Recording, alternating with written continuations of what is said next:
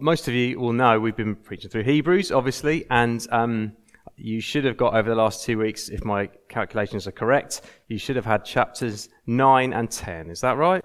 You've had if you can remember back that far, you've had chapters 9, chapter 10. That's good, because today I'm going to be preaching on Hebrews chapter 10, the second half of the passage, starting in verse 19, going through to verse 39. So Hebrews 10, 19 to 39. We're going to read through it sequentially. It's quite a long passage of scripture. We're going to read through it and take it in chunks as we go through.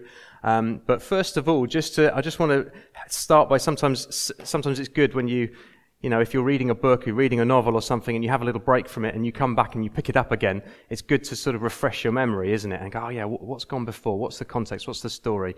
So just briefly, just to recap on what Hebrews has been all about. Hebrews, as you've heard already in this series, was a book that was originally written to Jewish converts to Christianity back in the first century. So it would have been written within a generation of Jesus' life and death and resurrection. And initially, as we were learning, as we went through Acts last year, it was a Jewish thing. The church were all people from Jerusalem and Judea. They were all people who were steeped in the Old Testament. They were Jews, and they'd come to know the gospel message of Jesus, and they believed in him, but they'd remained as Jews, and the church grew from that way at the beginning. And then you remember from the story of Stephen in Acts chapter 7, when Stephen is stoned to death, is the first Christian martyr. It says that after that, a great persecution broke out against the church. And so these early believers in Jesus found this new faith. There was a persecution that broke out against them. And actually, in this passage we're going to be looking at today, if you've got your Bibles, you can quickly glance at it now. Hebrews 10, verse 32.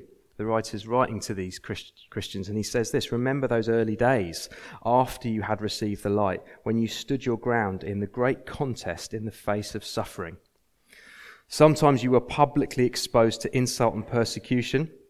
At other times you stood side by side with those who were so treated. And he goes on to talk about people being imprisoned, people having their property confiscated. These were the kind of persecutions that these young believers in Jesus had to go through. And what happened then, you see, is that after the persecution, we then have the rest of the story of Acts. The gospel spreads across the whole of the known world at the time. And we're looking at probably a decade, maybe 2, maybe even 3 decades later, this book is written. Hebrews is written. So he's writing to these believers who've gone through all these early trials, but then actually maybe time has gone on and things have settled down a bit, but the persecution has remained. And maybe for many of them, they've been tempted to just renounce this faith that they were given and to just go back to what was familiar. Better the devil you know than the devil you don't know. Go back to the law, back to Judaism. They probably had family who was saying, what are you doing with that new teaching? Come back to what you know to be true. Come back to Moses. We can be good Jews together. And that's the context that this is written into. So these guys are being tempted to just let go of the faith in Jesus. And so what we've seen is that the writer is so passionately trying to win them back from this happening. He doesn't want them to do this. And the whole of the first half of the book that we've been going through has been demonstrating and showing why he doesn't want them to do this. And the reason why he doesn't want them to do this is because Jesus is greater.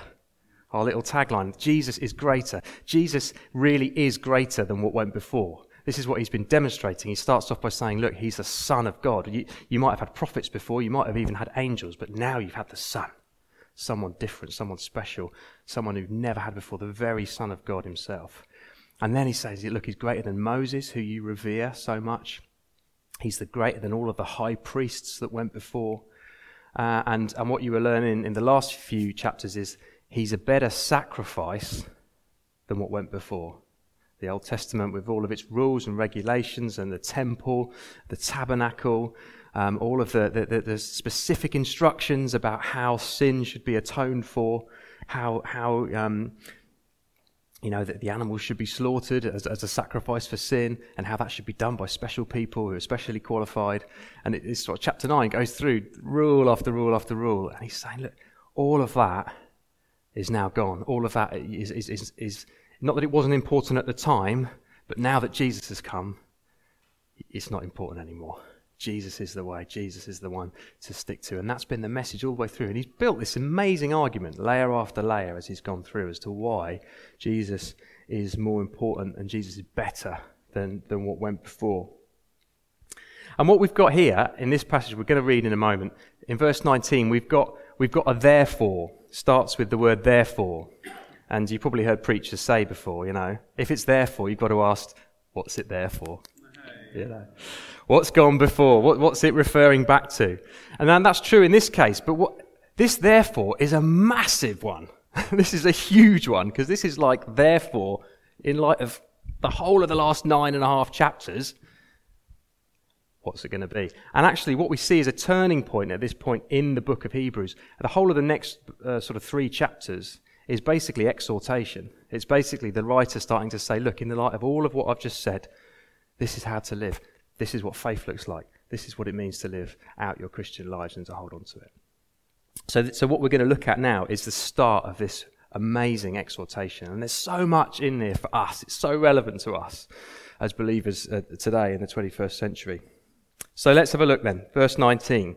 Therefore, and he goes on to say, therefore, brothers and sisters, since we have confidence to enter the most holy place by the blood of Jesus, by a new and living way opened for us through the curtain, that is his body. And since we have a great priest over the house of God, in view of all of these incredible things, what? Well, listen to what he says.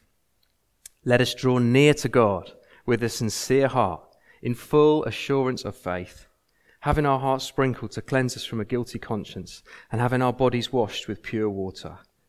Let us hold unswervingly to the hope we profess, for he who promised is faithful. And let us consider how we may spur one another on towards love and good deeds. Let us not give up meeting together as some are in the habit of doing, but let us encourage one another, and all the more as you see the day approaching. We'll just hold it there for now. We'll come on to the rest of it in a bit. So what we've got here is actually, it's structured really cleverly. There's 3 exhortations, and conveniently, it's faith, hope, and love. It's good, isn't it? Faith, hope, and love.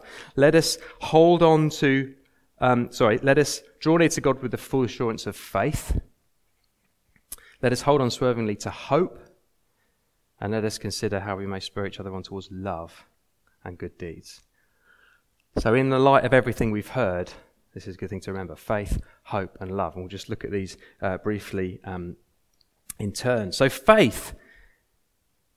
Jesus is the better sacrifice, as we've been learning. And I think a couple of weeks ago, I know this because I listened back online, even though I wasn't here, but Jonathan was preaching on chapter 9, and he used this great analogy. He talked about how, as we drive around or cycle around or walk around town, there's sometimes you hit roadworks.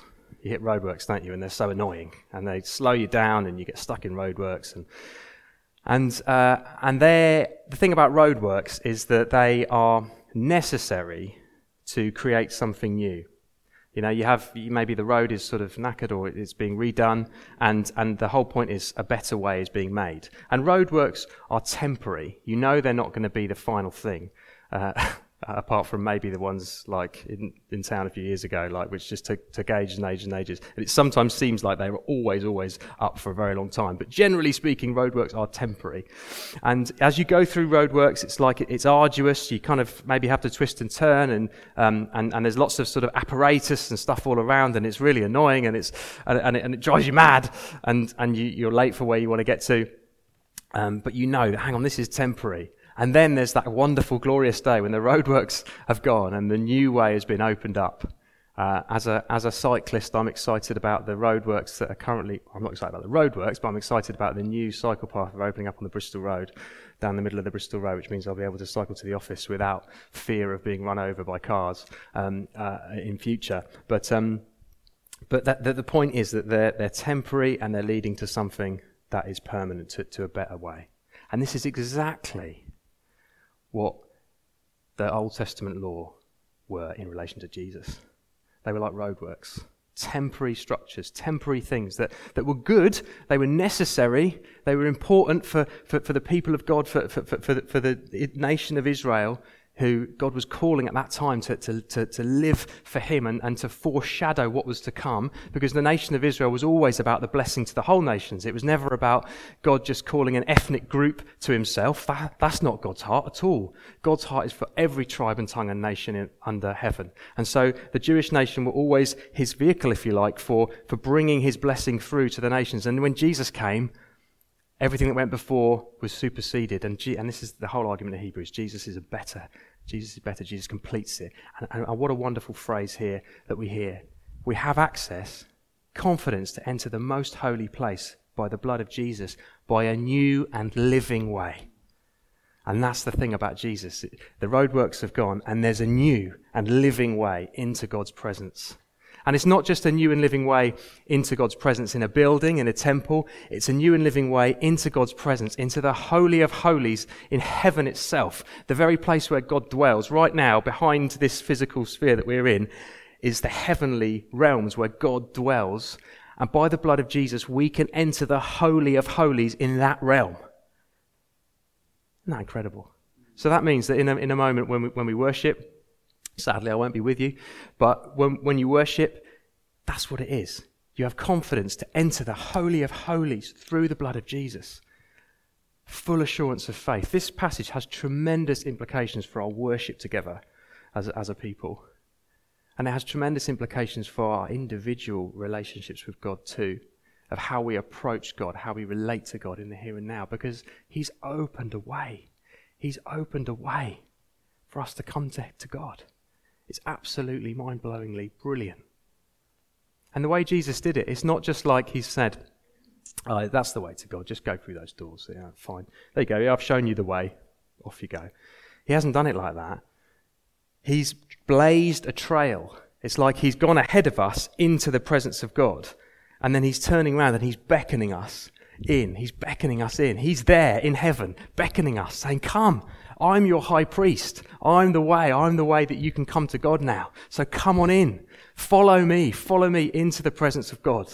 I've opened up the way through his body, which was like the curtain.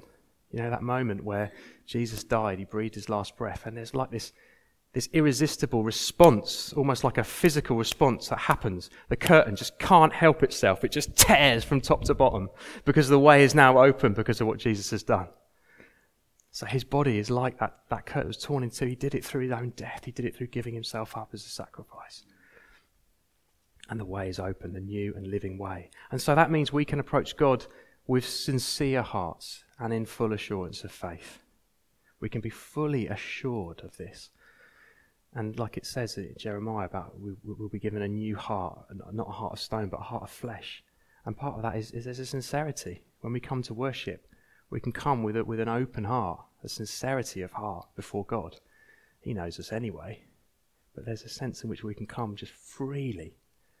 And what that means for you if you've struggled, as we were hearing a couple of weeks ago, with guilt and with shame and with your own performance and with you knowing that you've messed up, it doesn't matter because the blood of Jesus is the way in, not your own performance. Or if maybe you've lived really well, you're proud of how you've done. You've lived righteously. You haven't slipped up in sin. You've done well. And there's a danger there of resting in your own achievements. That's equally as dangerous, actually, to be in that place as it is to be in a place where you've messed up and sinned. Whether you've been righteous, whether you've been unrighteous, the fact is that Jesus is the way. And this is an absolute foundation, and it's so important. And so we can have that full assurance of faith when we come to him. Secondly, we can have hope. I love this word. It says, hold unswervingly to the hope we profess, for he who promised is faithful. And sometimes in our worship, and certainly in our culture today, when we come to worship, we place quite a big emphasis on meeting with God in the here and now, don't we? We come with the presence of God. We can meet with God now, and that's right, and that's good. But sometimes we can just be looking for an experience, or our Christian life can be sort of like, I just need to meet with God and have a touch from God in the here and now, and then that will help me just today. That will help me keep going. And we can sometimes live day to day. And there's something right about that. There's something good about, as Sandra was praying earlier, fresh bread. Every day we need the presence of God. We need fresh bread to walk. But there's something about hope that can be the missing element in our worship and in our relationship with God. Hope is a massive thing. It's a massive, unique thing that we can have as Christians, that we can live with and that can feed us.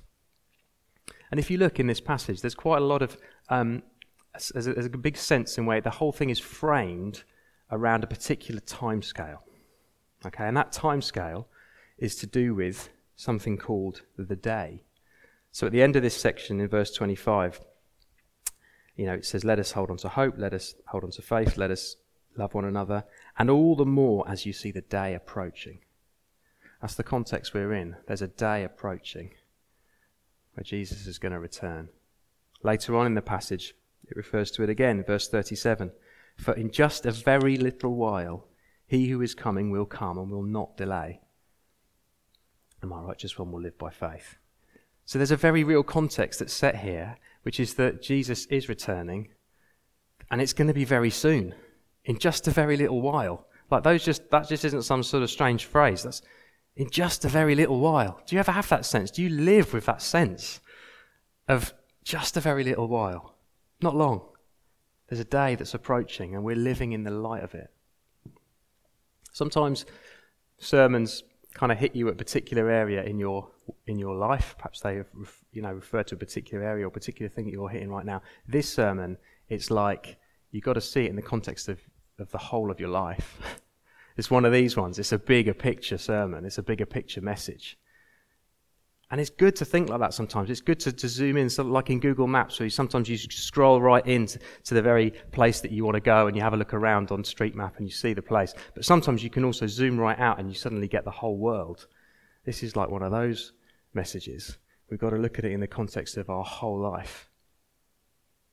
We've got to look at it in the context of our whole life. And hope is something that can seriously fortify us. Briefly, just back in chapter 9, verse 28, he introduces this idea. He says, so Christ was sacrificed once to take away the sins of many people, and he will appear a second time, not to bear sin, but to bring salvation for those who are waiting for him. And that's the hope that we have. Because of this full assurance of faith that we have, we also have hope. When Jesus returns, we're going to see him face to face, and it's going to be good. It's going to be a good thing. It's going to be something that is just mind-blowingly, inexpressibly amazing, seeing Jesus face to face. I don't know, sometimes if you FaceTime people or if you Skype people, maybe friends, family, loved ones, maybe some of you have got friends in other countries or you don't see very often, and you FaceTime them or Skype them, and it's like, it's nice, it's great, you can have that conversation, but maybe sometimes the reception goes, or sometimes it's temporary. It's not the same as when you then meet them face to face, when you see them again. Oh, it's so good to see you, it's so good to be able to embrace you. That's what it's going to be like when we see Jesus. And so when we worship together now, it's almost like FaceTiming, if I can put it like that. We're having a bit of time with Jesus, but we can also have that longing, that sense of, oh, Jesus, I can't wait to meet you. I can't wait to see you. I can't wait to be with you. May that hope also stir us. And of course, the other thing about hope is that it fortifies us through difficulty and hard time. When we're going through trials, when we're struggling, when real stuff is happening in our life that's hard, which for some of us, we are going through that right now. Hope can be something that fortifies us, that really, really, really does keep us going, because Jesus, He's going to come. He's going to come and take you by the hand and invite you, welcome you into his kingdom. Not because of what you've done, but because of him, because you've trusted in his blood. The third thing is love, and the way it's expressed here, verse 24. Maybe consider how we may spur one another on towards love and good deeds. Let us not give up meeting together as some are in the habit of doing, but let us encourage one another, and all the more as you see the day approaching. Christianity is a team sport. Imagine if England later on just send Harry Kane out onto the field to face Panama all on his own. Now, I know people have been talking down Panama. But I think if you had one player against 11, I don't think even our great illustrious captain is going to win. Christianity is a team sport. We need each other. We really do need each other. You cannot be a lone wolf when it comes to following Jesus. This is one of the clearest passages in the New Testament, isn't it? That states that really clearly. Let us not give up meeting together. Let us encourage one another. Let us spur one another on. That word is almost like a kind of almost like molecules coming together and they create a reaction. Sometimes spurring one another on. Sometimes we do rub each other up the wrong way, don't we? In church, sometimes we do. Sometimes our relationships can be difficult and they're hard work, and we have to work at them. And sometimes you can feel like, do you know what? I can't be doing with that. But that's not the way. That's not the Jesus way. That's not the way of his body. We need to recognise that we need one another. We need one another. We can't do it alone. A bit like, I don't know if there's a couple of members have emerged here. Maybe you'll know this reference. Anyone know Fortnite, the game Fortnite? A few people? Yeah, okay. So it's basically a game about a zombie apocalypse. Okay? And you control these four characters, and you have to create forts to stop the zombie hordes coming and attacking you, and then you have to destroy them. That's the game. It's very, very popular and very, very addictive from what I hear. And maybe you've seen a horror movie or something and you can think of it in this way, but always what happens in these situations is that when the team stick together, they do all right. It's always the one that goes off on their own that gets picked off by the baddie, isn't it? By the monster. And when you watch a film and that happens and you see the person just wandering off on their own and you think, you silly person, you've got this coming. And there's almost a sense of, what's going to happen.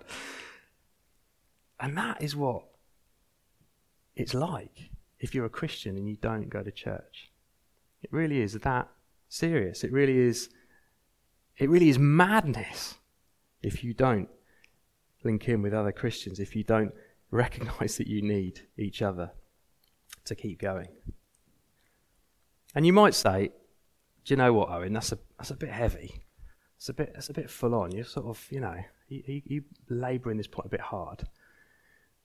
Well, actually, the writer to the Hebrews hasn't even got started yet, as we're going to see as we read this next very challenging passage from verse 26 to 31. It says, if we deliberately keep on sinning after we have received the knowledge of the truth, no sacrifice for sins is left, but only a fearful expectation of judgment and of raging fire that will consume the enemies of God. Anyone who rejected the law of Moses died without mercy on the testimony of 2 or 3 witnesses. How much more severely do you think a man deserves to be punished who has trampled the Son of God underfoot, who has treated as an unholy thing the blood of the covenant that sanctified him, and who has insulted the Spirit of grace? For we know him who said, "It is mine to avenge, I will repay," and again, "The Lord will judge his people." It is a dreadful thing to fall into the hands of the living God. Why do we need to do these things? Why do we need to hold on to faith, hold on to love, hold on to hope? Because we need to keep going to the end. Because we're in danger, otherwise, of falling away in this way, which is exactly what was happening to these Jewish Christians, as I said at the beginning. Now, a passage like this can raise a lot of issues, can raise a lot of questions. And there was a similar warning, if you remember, back in chapter 6, which Jonathan dealt with brilliantly and sort of addressed that whole question of, well, what about once saved, always saved? Isn't there a sense in which once you come to know Jesus, you're not going to lose your salvation? He dealt with that brilliantly, and I encourage you to have a listen back to that online. I'm not going to address that particular question in detail here, but we just need to let this warning land in our hearts, actually, that there's a sense in which, as we've been hearing, as we've been hearing, there's full assurance of faith for us who believe. There is a full assurance of faith. We can be fully assured of God, but there is a sense that once saved, forever following. Once saved, Jesus said, come follow me. We have to follow him. And we do have to keep going. And it's not works. It's not that we're earning our salvation, but we're showing our salvation through our lives and through obedience to him. And we have to keep doing that. We can't give up on that. And this isn't talking about, when it says deliberately keep on sinning. Hey, do you know what? I've been a Christian for over 20 years and I've deliberately sinned in that time. I just admit I haven't, since becoming a Christian, I haven't then never deliberately sinned. I know that I have. Probably have deliberately sinned in the last week even. So it's like, well, how do we sort of, because I'm sure you can relate to that, but how do we match the two up?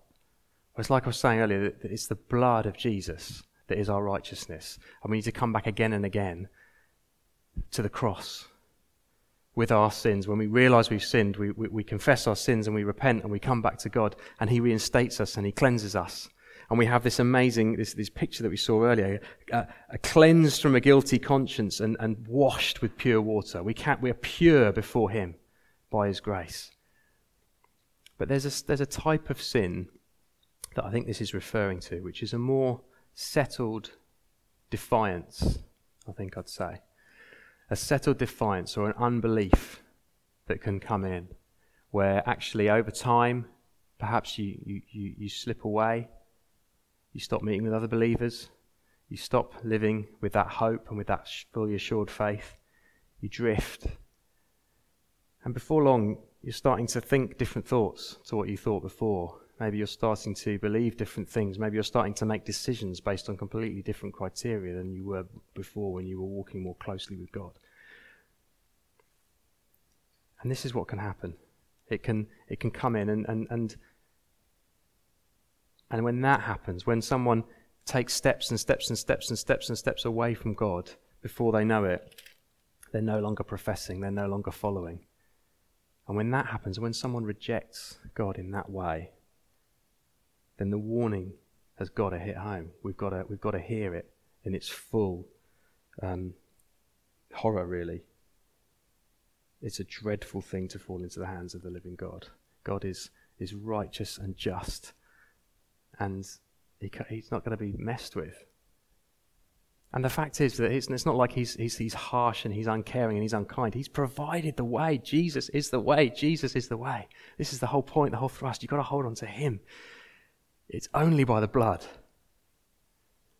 Imagine if you need to, if you had a terminal illness and someone could give you an antidote. There was a file which had an antidote to your illness. If they handed that to you and then you just threw it in the bin, that would be like this, treating the blood that saved you as profane, treating it as an unholy thing. And that's what people do when they turn away from God over the course of their lifetime and they don't repent. And look at this sort of the argument he uses here. He's saying, well, look, under the law of Moses, there's a thing that says, if you break the law, then you can be stoned to death up with 2 or 3 witnesses. That's what the law of Moses says. So you're talking about rejecting Jesus and going back to the law. Well, if you don't keep the law, then that's what you can get. And then he uses this logic. Well, how much more severely do you think someone should be dealt with who's rejected Jesus, God's Son, who's provided a better sacrifice? It's actually fair enough. It's a fair question. How do you think God should deal with someone who has tasted of his goodness and has walked with him and then has just rejected it and turned their back on them? It's real. This stuff is so real. And it's hard. It's hard for us to hear, but we've got to hear it. We've got to let this land, this passage. And again, there's tremendous encouragement here. The whole point is he's saying at the start, we have tremendous confidence. And as he says in the next section, he says, look, don't throw away your confidence. You need to persevere.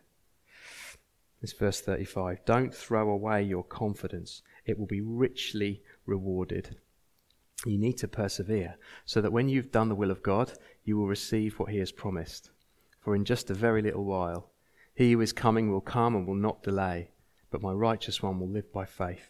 If he shrinks back, I will not be pleased with him. But we are not those who shrink back and are destroyed, but those who believe and are saved.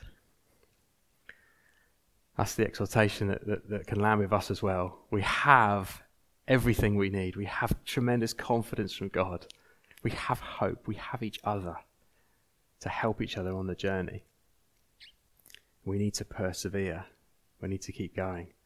There's something about the Christian walk, which is your whole life. If you're here and you're a Christian, that's something that is for your whole life. It's not just a phase, it's not just a fad, it's not just something you're into when you're young, it's not just something that you inherit from your parents, it's not just something that gets you a good job or that helps you out, it's not just something nice to teach your kids because it's a good moral values, it's something for your whole lifetime. I love that we sang that song earlier. It has that line in, doesn't it? On that day when my strength is failing, still my soul will sing. And it's great. I love singing that. And that's my prayer when I sing that song. It's like, yes, it's about finishing the race. It's about running right to the end. That's the thing about Christianity. It doesn't really matter how you start. It doesn't matter how you became a Christian. It doesn't matter whether you have an amazing conversion experience or whether you just kind of grew into it and you can't really remember when you believed. It's about how you finish, actually. And it's about finishing strong, and it's about getting to the line, still going, still persevering. And it's an amazing encouragement. Can I say to those, respectfully say to those of you who are older in years in the room and who have been Christian for a long time, you are a great example. You're a great example to the rest of us of perseverance. You've done it. You've gone ahead of many of us. You've been faithful. I encourage you, keep going. Keep going. Keep helping us to see what it looks like to persevere to the end. Because that's what we need. We need to keep going. Perseverance, it's been described, it's been defined as long obedience in the same direction. That's what it means to persevere. To just keep on the same track. To keep going, to keep going, to keep going. There's something in our society that is very kind of alien, I'd say, almost. Because in our society, it's all about, well, do what feels good, go over here, and then try new experience, do something new, move around and change your beliefs. Spiritual richness is thought to be having a broader view of lots of different things. Whereas actually, true riches is in keeping on going and keeping on persevering in the truth that's been revealed to you. And that truth is Jesus. Let's not shrink back, but keep on persevering, keep on going. I mean, how do you do that? Well, I guess it's as it said, it's that confidence that we've been given. Confident faith, confident hope, confident love for one another. Now, I appreciate that's not particularly practical. Perhaps there's things to think about and work out, well, what does that look like for me? How do I do that in my own life? All I can say is that this is about every day getting up and remembering who you are, remembering your identity, remembering the beautiful thing that Jesus has done for you, the good news that saved you, and the wonderful confidence that you have to walk in it.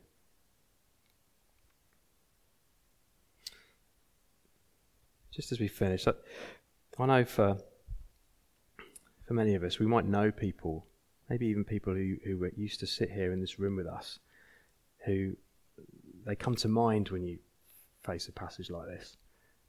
And I just think we need to remember that God is merciful. That God is a good and merciful God, and he deals with everyone mercifully and kindly and graciously and justly. We can trust in that and completely entrust ourselves to that. And I think for those people that come to mind, let's keep praying for them. That's a sort of outworking of this. Let's not give up. God is capable of bringing people back. If there's a particular thing that's keeping them away, a particular blockage or something, let's pray, God, would you do it? And let's persevere in prayer for them as well. I know that happened to me. When I was a teenager, went off the rails, and I know that there were some Christian friends who were praying for me without stopping. When I came back to God later on in my life, And I realised that these guys have been praying for me. I was undone. I was like, wow, isn't that amazing? God heard your prayers, and thanks to your prayers, I'm back. Let's keep going in prayer. Let's keep persevering.